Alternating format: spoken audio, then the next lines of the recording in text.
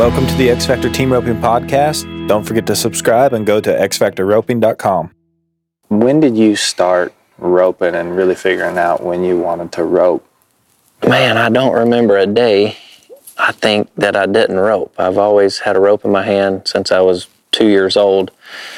My dad was a calf roper, but when I was 8, he started team roping. So I'd breakaway rope since I was probably 5 on a horse, and then we started team roping when I was 8, and he could start taking me to ropings and stuff. So I probably started jackpotting when I was 11, and just, you know, we'd went to jackpots after jackpots. He hauled me to ropings everywhere that we could get to, but even in like the high school, I heeled through high school, but I would go to the like Shawnee or the high school finals, and I'd head at the jackpots, and I would have trouble getting partners. Like right. I remember paying some guys fees, and there were some guys that rope with you and some that wouldn't, and it seems like I never did really progress till 22, 23, but I was probably 18, right, 19, went to a bunch of amateur rodeos. I was telling you that I think we went to 120 the first year of rodeo just trying to make the IPRA finals. Right. And guys make them in 10 rodeos. You know, like the guys, the veterans, they go and they win. And I remember missing 23 steers in a row rodeoing at first. And I was always a jackpotter. Like I went and jackpotted all the time, could catch most of my cows, but as soon as I backed in at the rodeo, from day one, I went too fast. Like, just tried to go way too fast. Wasn't prepared for going that fast, but thought I needed to go fast. And it took me a long time to slow down and go back to using my horses a little bit like I was raised to. Right. But I was going to go to college, and I sure wish I would have now. But at the time, I thought I had to rodeo. Like, I thought the only way for me to make it is if you go right now. And I'm lucky at the way it's worked out. It's worked out fine, but you got plenty of time to go to school and mature and figure some things out in your roping, and and plenty of places to go and spend your money in a better way than I did. But I was 21. I think I finished 17th. I missed the NFR by 2,000, and then I made it with Michael Jones when I was 22. And it was just crazy, the fact that I remember being almost in the top 15 was huge. Right. Like, just almost being in the top 20 was, I could not believe that I was in the top 20 or 25. Sure. But anyhow. And was that your rookie year in the PRCA, or when did you buy your card? I bought my card in, I think it was 2001. Okay. And then made it in 03. Okay, so when you were 18, No, I was 20 when I bought my card. When you bought your card. Mm-hmm. And so I want to go back to the 23 in a row you missed amateur rodeo. Yeah, it was a guy named Jimmy Mills. Right. And Sam Smith rodeoed with me, and I missed 23 in a row. What does your partner say about 5th or 6th or 7th? I think what was funny, looking back, it probably wasn't funny at the time, but what was funny is the fact that they had a guy that went fast, and I guarantee the only reason they roped with me was like, well, this kid's got a nice horse, and he'll go turn us a bunch of steers, and we'll win what we win. Right. Well, I see the other guy going fast, and that's just what I thought I needed to do. And, I would throw, not even ready to throw, I would throw where the cow was going to be. Sure. And, but you know what, I don't know if it helped you getting ready, or if I had it to do over again, would I try to be more conservative, or did it get me prepared to be ready to throw? I don't know. I think there's something to be said about missing and getting better from missing. Right. If you can figure out how to progress from missing and not let it snowball and get worse, granted, 23 is a lot. But, 20, yes, sir. I've went some pretty long spells. I think pro rodeo in 2009, which was my best year rodeoing, I think is the best year I've ever had as far as during the season. I'd missed 9 in a row at one time. 9. And this year, I almost caught up. I missed 8 in a row this year.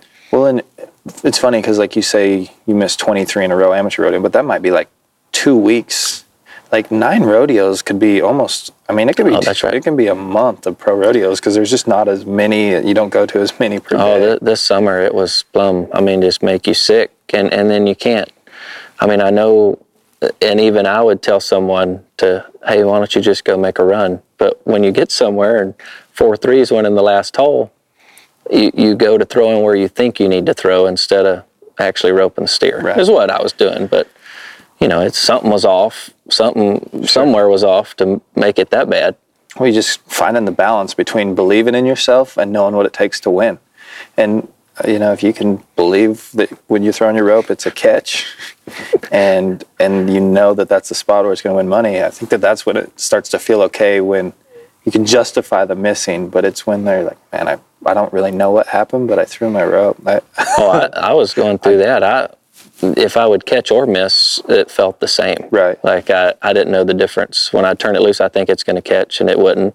Or I would think I was going to miss one, and it would catch. But it just took getting going. And, I mean, the more you stay out there and the more rodeos you go to, it finally comes around. Right. And just being able to, do you kind of get like a focus point with that you try to go with? Or what do you do at that point? I mean, because I think if you let your mind go, it could just be a whole can of worms. It was rough. This year it was rough because I'd missed, you know, and honestly, I don't think, I have it wrote down in the house, I think I might have missed 15 total. But at one time, I mean, when you miss 8 in a row, it feels like you've missed for months. Right. So, I would ask all my buddies, and they're just being your buddies. They're like, man, it's going to turn around. You wrote good enough. Don't worry about it. But finally, I called Joe Beaver, and I'm asking him if I can send him some videos.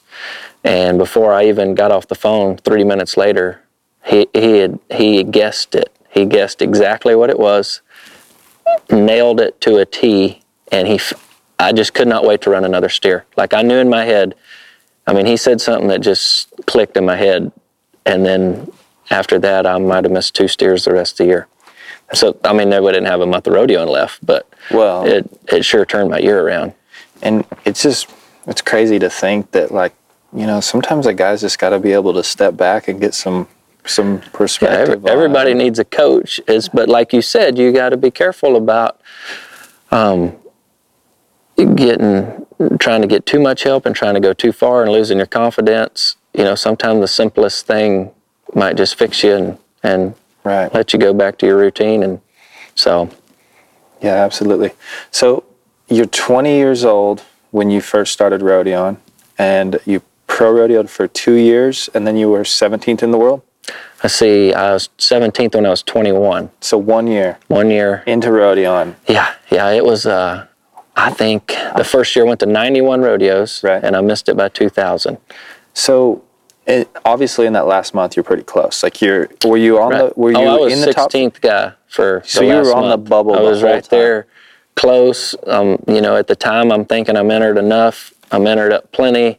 Right. If you can't get there in these rodeos, you know, if you had it to do all over again, you'd borrow the money to get to those extra 9 rodeos. I mean, but at the time we thought it was plenty of rodeos, and it always comes down to one steer. At least you hope so. That's one thing that's always been fun, is if you have a chance on the last steer, you've had a decent year. Right, absolutely. Well, then, you know, to think about that, there's so many different ways to go. I mean, you hadn't been pro rodeoing that long, and then obviously to be that close has to feel great. But then at the same time, it's like, what do you do at that point? What's going through your mind when you finish? What's your mentality as the year ends like that? It's funny that, I mean, honestly, you know, roping where we roped, and there's a ton of ropers, and there was guys that you looked up to that came from where we came from, like Brett Gould was one of my big heroes, Frank Graves, Speedy, of course, but it's just guys that's from the East Coast that you look up to your whole life. You see them at ropings, you know, that's right. A huge deal. The fact that you could see them at ropings and kind of knew them a little bit, and then so you kind of set your goals to, you know, hope that you could make the NFR one day. And like you said, when you finish 16th or 17th or 20th, or, I mean, there's how many ropers in the world? It's huge at that time. So I guess when I finished 16th, I'm like, man, if I if I tried a little harder, I can get there. Right. And so I learned a lot that year rodeoing, and I'd missed too many steers still at that point. I would go fast, and at that time, it was funny how opposite that I am now. Like then, I would go fast all the time and win day monies is how I made the first NFR. Right. Pretty much by day monies, but not by average checks. And then now it seems like the best way for me to get money is through the average checks. Sure. And the day monies are tough, one headers and stuff. But anyhow, it's like, what I was meaning though is when later on I'd been to the finals 3 times, and I decided that I wasn't, your whole life you want to be a world champion, and that's your goal, but I'd tried as hard as I thought I could try, and it just wasn't. It's hard. I mean, I was barely getting to the finals. I didn't. But anyhow, I finished 15th. I make the NFR in 2006, and I roped with Al Bach, and I finished second after the NFR, and I missed it by $800. And immediately I'm like, once again, if I just tried just a little harder, I can win. I could be the champ if I tried just a little harder and believed I could do it. Right. And that next year, I come back and it's pretty much the same situation, and I win. I go in number 1, and I ended up winning. But what was been hard since then is like you think, well, I tried hard and it paid off. Well, I've tried just as hard, and it doesn't go that way. There's a lot of things that has to go your way, and have to have the right horses, and lots of stuff has to go your way. It just because you're trying hard on the inside, sure, it doesn't fix everything. Well, and it just seems like there's so many trials in being a roper. I mean, there's a lot of losing involved. There's a lot of ups, and there's a lot of downs. Probably more downs, at least from my experience, than the ups.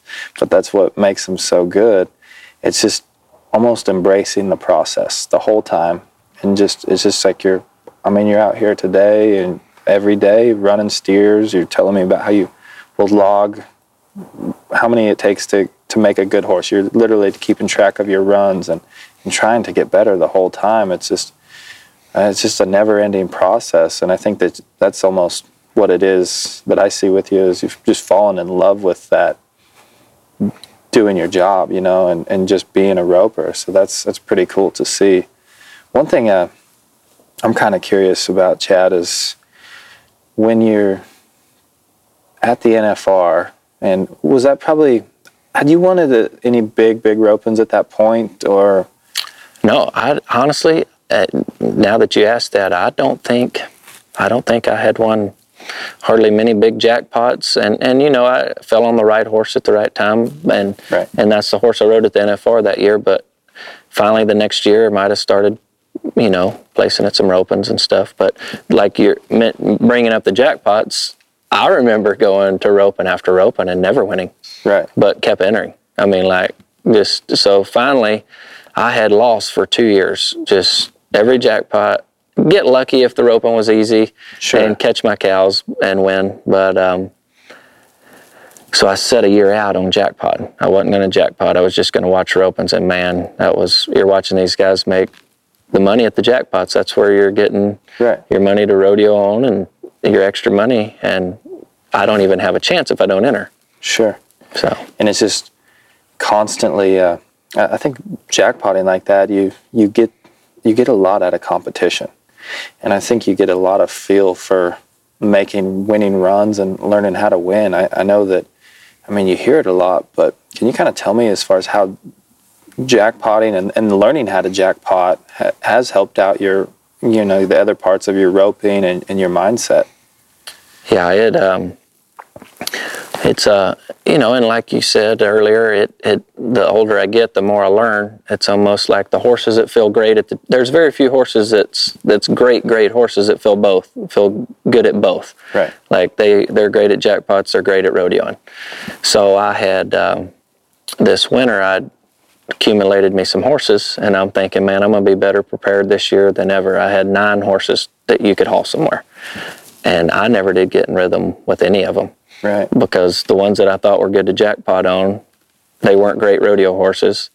And then, so I had to narrow it down to where I had 4 horses and kind of use them and stay in a rhythm with them. The ones that was good for jackpots, I'd try to use them at the jackpots, and the ones that was rodeo horses, kind of use them at the rodeos. But last year I set a year off from rodeoing, and the guys that had been gone rodeoing, they come home at the end of the summer. Right. And we go to a jackpot at Austin Robertson's. And when we get there, it's me and some other guys that rope really, really good. And the guys that had been gone rodeoing all year, that's been dueling it out with each other, it was ridiculous. I would be making good runs and be 7, and they would be 5-5, 5-6.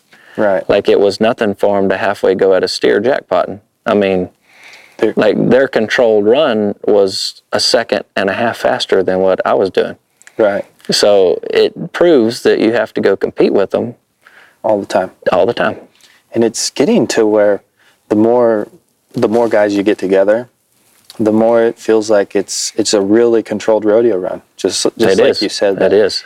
It seems like learning that rodeo run and that jackpotting run are starting to become, it was like you rodeoed or you jackpotted, but it's almost like they're coming together. Like you see the rodeos are still really fast, but the jackpots are getting to the point where it's just like you said, you're making those fast runs, but it's a really controlled run. And headers are learning how to handle steers better and from longer line, and it's crazy how the sport evolves, and that's from everyone competing day in and day out all year. You know, not just for the 3 months out of the summer. It's the 2 or 3 jackpots and stuff that you go to a week, and just kind of constantly be thrown in the fire with these guys it just makes everyone sharper, don't you think? I do, and I think what's funny is the younger kids that's coming up through it, they've handled a rope since they're 5 or 6 years old. I don't think they have to concentrate on how they actually head the steer.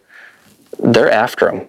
Right. They leave the box and they're after the cow. And the first shot they get, they take it. They don't question how to put the head rope on. They're not questioning if they're going to get their horse quick. They're not worried about it. They're trying to turn the steer as fast as they can, 5 on each steer. Right. And man, it's hard to go set it up perfect when you go that fast. So, like you said, I mean, you just almost have to somewhat go at each steer. And used to, it seemed like when you drawed a good one, you could just catch him and you would be ahead anyhow. Right. Well, they blast the good ones. The ones that they catch is the ones that's outrunning them. Right. And they'll still reach at them, but they make it up on the slow ones. So I was talking to Luke about just my heading this last spring, and he's telling me, he's like, you know, you wrote fine pace. He said, you like your swing and whatever. And he says, but when you're getting across the line, you've got to be looking for that shot. And he's like, me, when I'm getting close to the flagger, I want to use my rope at that point. If I'm not close enough to the steer, I got to use my rope. And him just saying that is like, I hadn't really thought about that mindset of how aggressive, you know, you really are at jackpotting. I mean, I've always just looked to use my horse a ton. And here's one of my favorite headers anyways. And you're like, man, that is really, just a mindset that I hadn't adopted at all as far as jackpotting goes, you know. So Chad, you see a lot of young guys that are wanting to come up and go through the ranks and improve with their roping. How do you best recommend they do that as far as understanding how to handle the ups and the downs of rodeoing and kind of put themselves in situations where they can be successful? You know, I had a lot of help when I first come out here. I had one of our good friends that would, you know, he'd send me some money to keep jackpotting on from time to time, and like you have to enter even while you're out here. You know, you want to save your money the best you can, but if you're going to be gone for a month, you need to enter up as much as you can. But like you said, you're gonna lose, and it's gonna keep knocking you down. But it's like amazing to me when you bring up Luke Brown. Luke Brown made the NFR when he was 33. Yeah, 33 was his first NFR. So, I mean, and look how much better he's just got better every year. Right. He's better now than he was then. I mean, so you never know when it's going to click to you. Right. I mean, even me, 26, 27, I'd learn more about roping. I'd learn more about, the art of it instead of just roping. Sure. Like my whole life, if I was roping bad, I just ran more steers to get a feel for it. You do have to have a feel for it, but you need to understand what makes the head loop go on, or what makes you catch, understand a lot more about your rope that I had no clue about. I didn't know bottom strand, top strand. I just knew when my swing felt right, I felt like I was going to rope good that day. Right. And that's not good enough. You can't, if you're roping bad when you're rodeoing, you have to be able to fix it in your head going to the next rodeo. Absolutely. So it's got to be a way that you do it and understand it. So that's great. So being around these jackpots and going back to, you were successful at the finals, and that was probably your first real big coming onto the scene. What was your first big jackpot that you placed at? It probably just standing out would be winning the George Strait. Right. I'd made the top 50 one time before that year, and it was in 2009. I might have made the top 50 a couple times, but never really done good there. Maybe won 8th, maybe twice. Right. Placed a couple times, but I had the greatest horse that I ever had at the time, and had rode him there 2 or 3 years in a row, and I ended up winning 1st and 4th, and just to get that much money at one time, I mean, it's huge to, it help you pay help me pay my place and sure. Big down payment. But what's hard is you look up to those guys that go to those ropings and have repeat wins. And, I've never really come back and done good there. And I still haven't, I think I have won, the best I've won at the BFI is 5th. Right. And I've been 16 or 17 times. 16 times. There's a lot of losing in roping sometimes anyways. Yes, it is. There's some of those ropings that it's just, it really has to fall your way sometimes. So you won 1st and 4th at the Strait. How old were you when you won that? I think I must have been, I don't even remember. I would have been 28 maybe. 28 years old. Mm-hmm. How much did you think you won right there? I think I won 130. 130,000. So it's so crazy to think, like you said, it's kind of, it probably still has an effect on you today. It just helps you, like you said, put yourself in a situation where you're buying a place and all of a sudden owning property and you're ahead on payments and you're not worrying about it. It's crazy to think that, that was probably one of the bigger moments of your career as far as put you in the situation that you get to be in today. So that's pretty cool to even just have that chance, Right.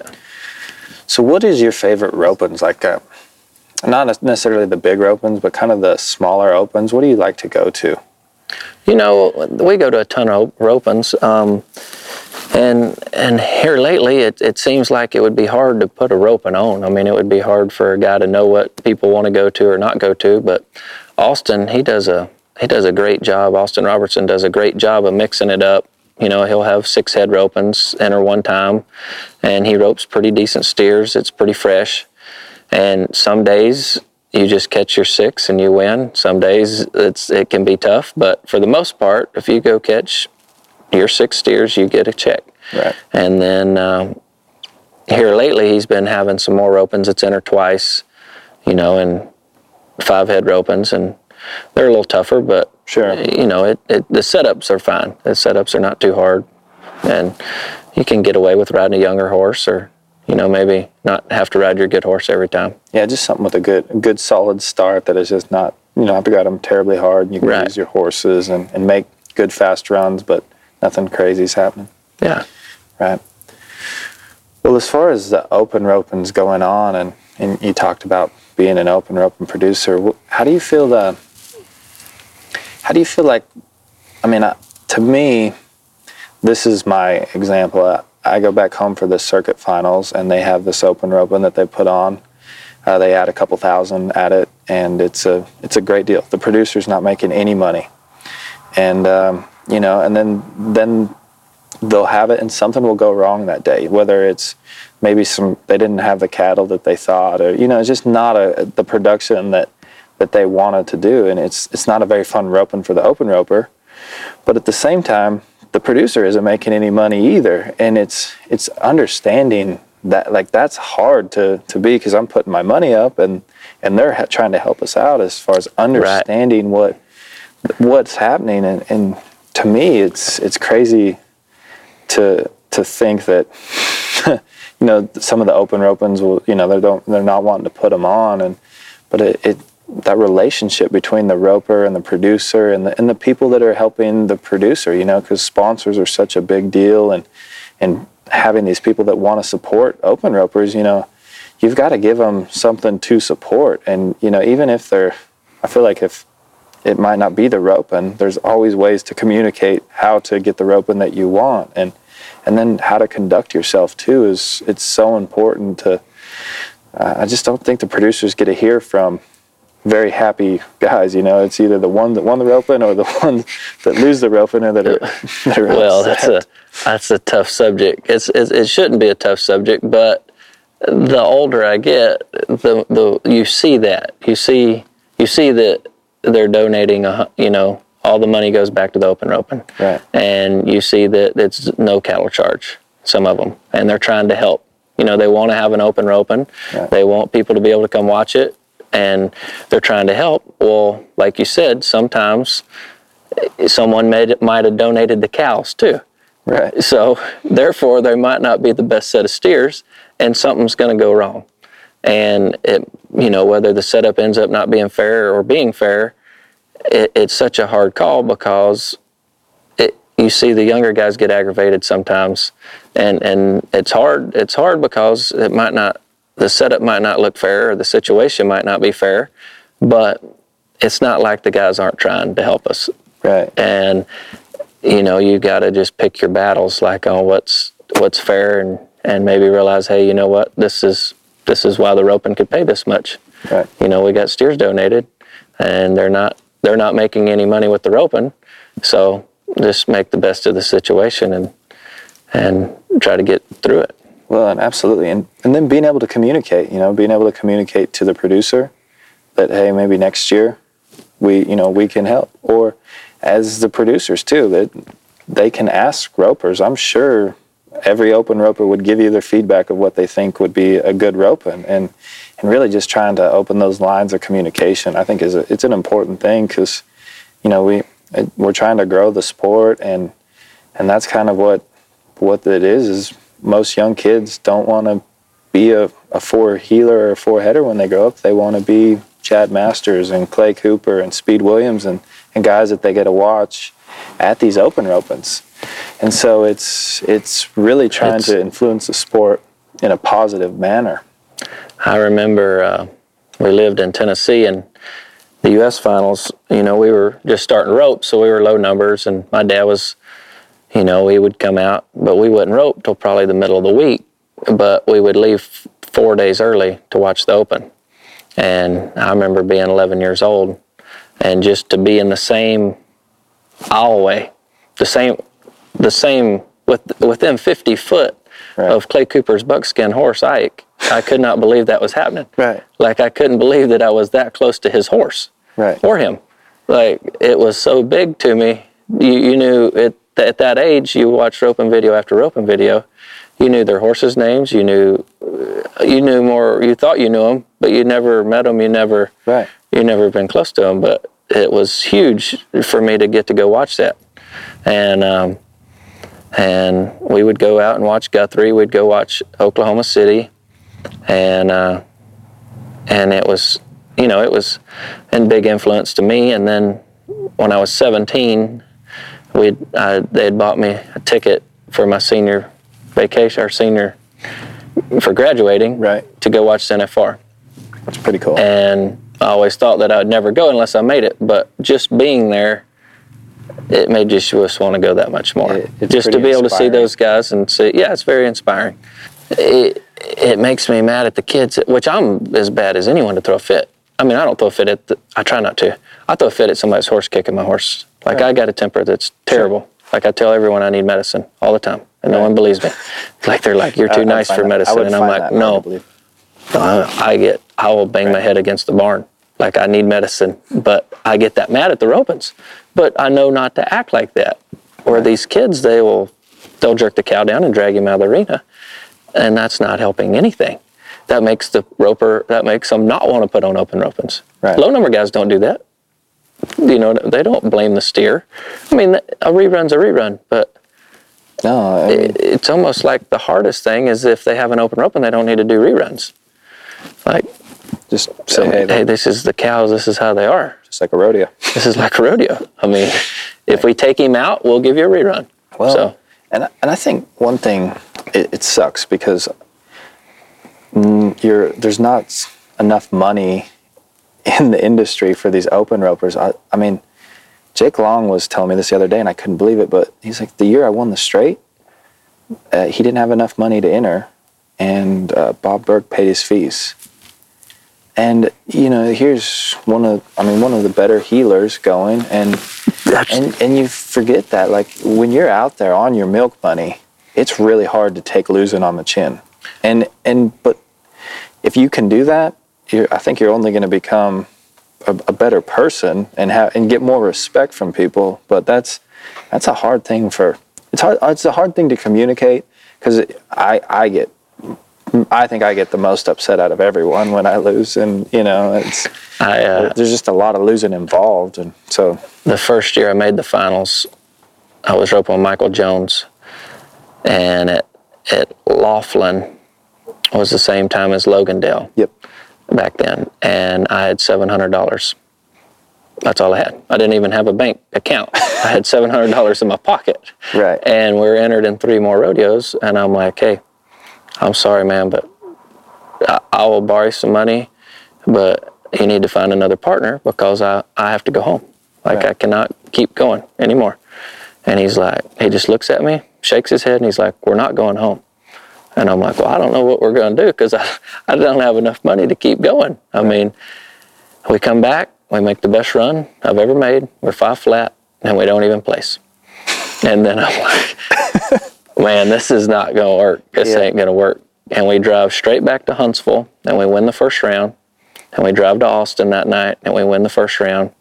And we go back to Huntsville. We win second in the second round. We go win second in the second round at Austin. And we come back and win the third in the third round, I think, and win the average. And then I did run through the barrier and miss the short round at Austin. And the next week was the Hork Dog, and that was one of my first big ropings. That would have been it. And I had $14,000. No, I had $20,000. I had $20,000 in my bank. I had a bank then. It's so cool to think, though. I mean, just like that, you're 3 or 4 steers away from going home. Yeah. And all of a sudden, in 3 or 4 steers, you're set up. I mean, 14,000 is probably enough to at least get you through to give it an honest go of trying to make the finals. That's right. And really probably had a lot to do with you making the finals. And you just never know how close you are to those moments until they're in the past, and you're like, wow, that's right. That was a huge moment. And, that's exactly right. But there's so many of those moments, and then there's so many of the moments that, you know, if you would have lost right there and went home, you would have had to make the most of it then. And so to understand that maybe losing it's such a big part of what we do that you can't let it define you. You have to get better from it and understand that whatever happened, I sucked that day, drew bad steers. You got to be able to move on from it and to make the most out of the next situation. That's right. And like you said, it doesn't matter if you've missed the last 10 or you've turned the last 10. The one that matters is the next one you run. Right. So, you can, however you got to talk yourself into the fact that whether you got to pump yourself up or calm yourself down, whatever it takes to turn the next steer, that's what you have to be able to. Yeah, absolutely. Absolutely. So do you get nervous still? Oh, yeah. Do you? Yeah. And you get tapped off, or you get in a rhythm and get some confidence in a horse. If my horse is working good, or I got confidence in my horse, it's so much easier for me to do my job. But like, going to a flat or rodeo, it's best for me to make sure I have one of my horses sitting there. Not that they're any better, just me knowing the horse is huge. Me wondering what's going to happen when the gates bangs. It's so hard for me to react off of that.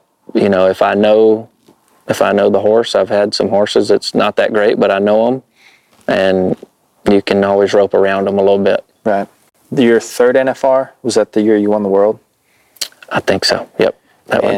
Fourth NFR. Mm-hmm. And the year before, you were second in the world, and Al Bach won the world. He won the world. That's right. Are you any more nervous going into that NFR as you kind of get closer to the end and you can see all of a sudden you've got a chance to win a world title? Or does your mindset change? Or I don't know how I don't know how you prepare yourself. The only thing that I can remotely put that much pressure or make you that nervous is that's not a good example. Like you have, like far as NFR, that first night, it's like the first time you've ever run one there. Right. Like I'm that nervous. I don't know how to, I don't know how it definitely helps that you've been there, but it, you don't get comfortable to probably the fourth round. The atmosphere is different. You just don't get it. I mean, the smell, like the temperature of that place, like literally, I just remember thinking of those things like that when at Houston this year, I could really feel it. Like it's just, it's just different. It's that's just exactly a different right. atmosphere. Houston, and that's a great example. I think it's something that you don't know that you're putting that much pressure on yourself, but you've just dreamed of it so long, and you've built it up to what it. I mean, and it is that big. I mean, it's as big as it gets. But there's still things that have to happen. It's still a rope and shoot. It's still the same setup that we've been practicing. It's still a cow. I mean, you still have to be in the moment. Talk yourself into the fact that you still have to rope. Right. Like you cannot just be a part of it and it go good. You still, like, just because you're here doesn't mean that it's either going to go good or go bad, which that is the truth, but you still have to do the fundamentals, and you got to focus somehow. Right. And I don't know how you talk yourself into it. I'm sure everyone's different.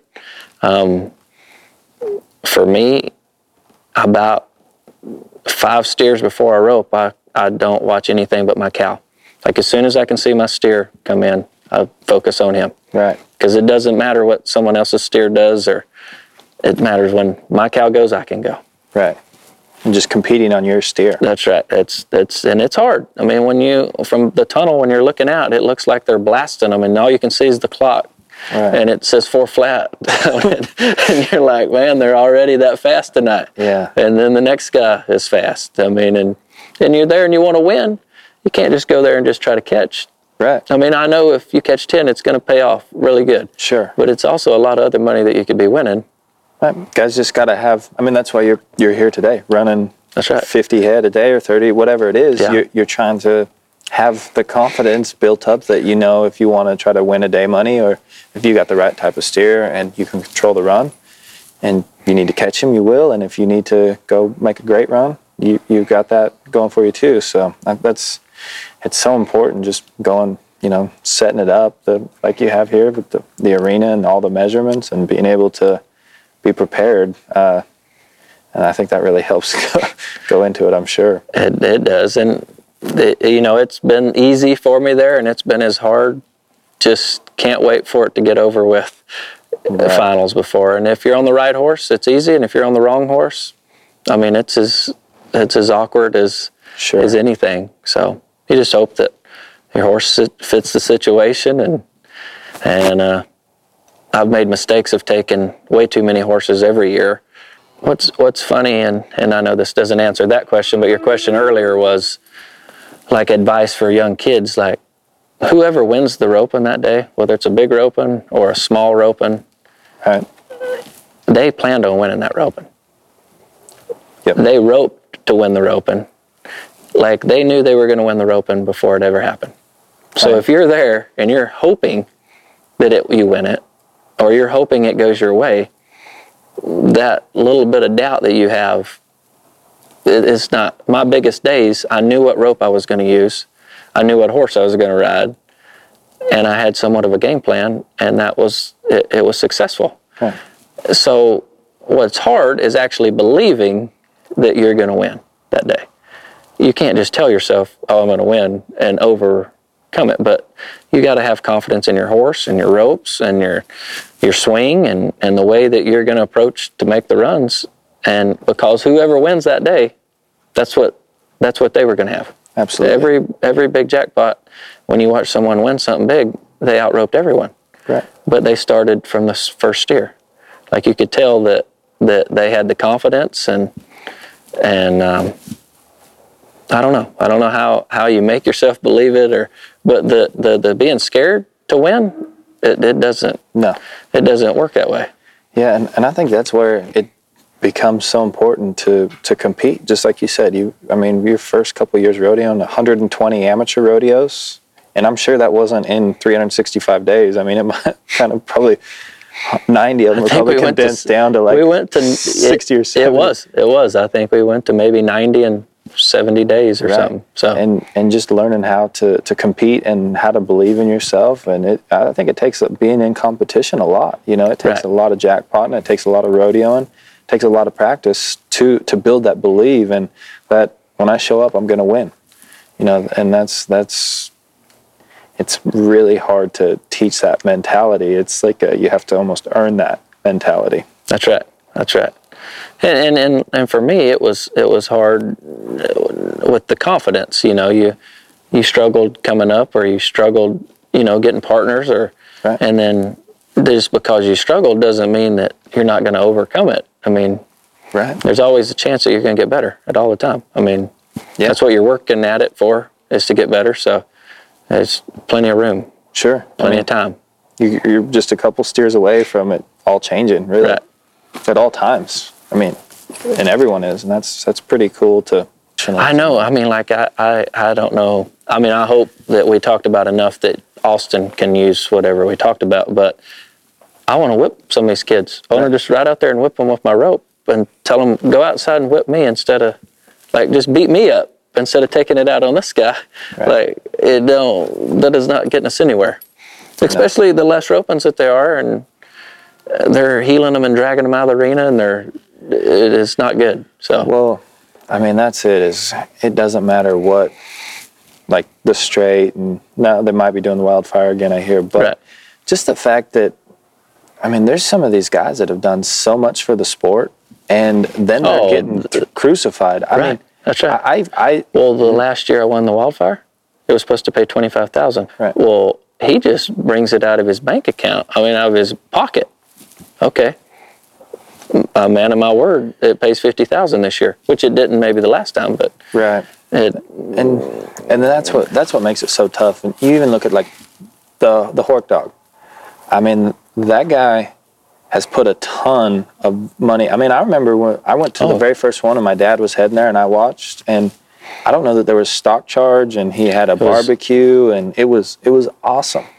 And, I mean, you do something like that it's been doing it was $300 fees, because Tom Bourne, that was my first year rodeo. Right. And he made me pay his fees to get to rope with him, that's huge. I didn't care. That's awesome. Well, I got to win half of his money if we won, and we won fifth, maybe. Right. Fourth or fifth, and I won like $6,000 that day. Yeah. Like, there's no way it would pay that much. There's two moments that have really jumped out in my roping. One was you did it, and the other one was Driggers. And it was I will not forget this one. It was 2 or 3 years ago at Fort Worth at the USTRC roping. And you had an illegal head catch. It was a hickied horn or something. I mean, but you could see it from where I was in the stands, and I could see it easily. And the flagger missed it, and you'd held the steer, and he just went to the catch pen, and they flagged you a clean run, and you come around and you told the flagger that you had a bad head catch, and to take you out of the roping. What was funny time. And I remember you saying, you know what, these are my friends that I'm competing against, and I don't want to beat them like that. And just that mindset I was like, man, that was pretty cool to do, because I don't know, 99 out of 100 ropers don't say anything, and I'm guilty of that. I know that I've had some illegal head catches. I've done it both ways. Right. I was raised, there was a guy that we looked up to, and I'm not mad if anyone never says nothing. It is the flagger's job. Right. It is. I believe that 100%. But I had roped my whole life with believing that if you got a bad head catch, and it's the flagger's job to see it. If he asked you, tell the truth. Right. Well, I had, won a couple things, and it hurt people. It hurt them from winning. It's kept them from winning big. And then I just decided one day that I was gonna tell them. And from that day on, it seems like I've haltered more noses since that day than I did before. Right. But it's really made me stand up to my word, because that haltered nose, I don't know where it comes from, but it will get me. And they don't see it. So I've learned to not, I just undally.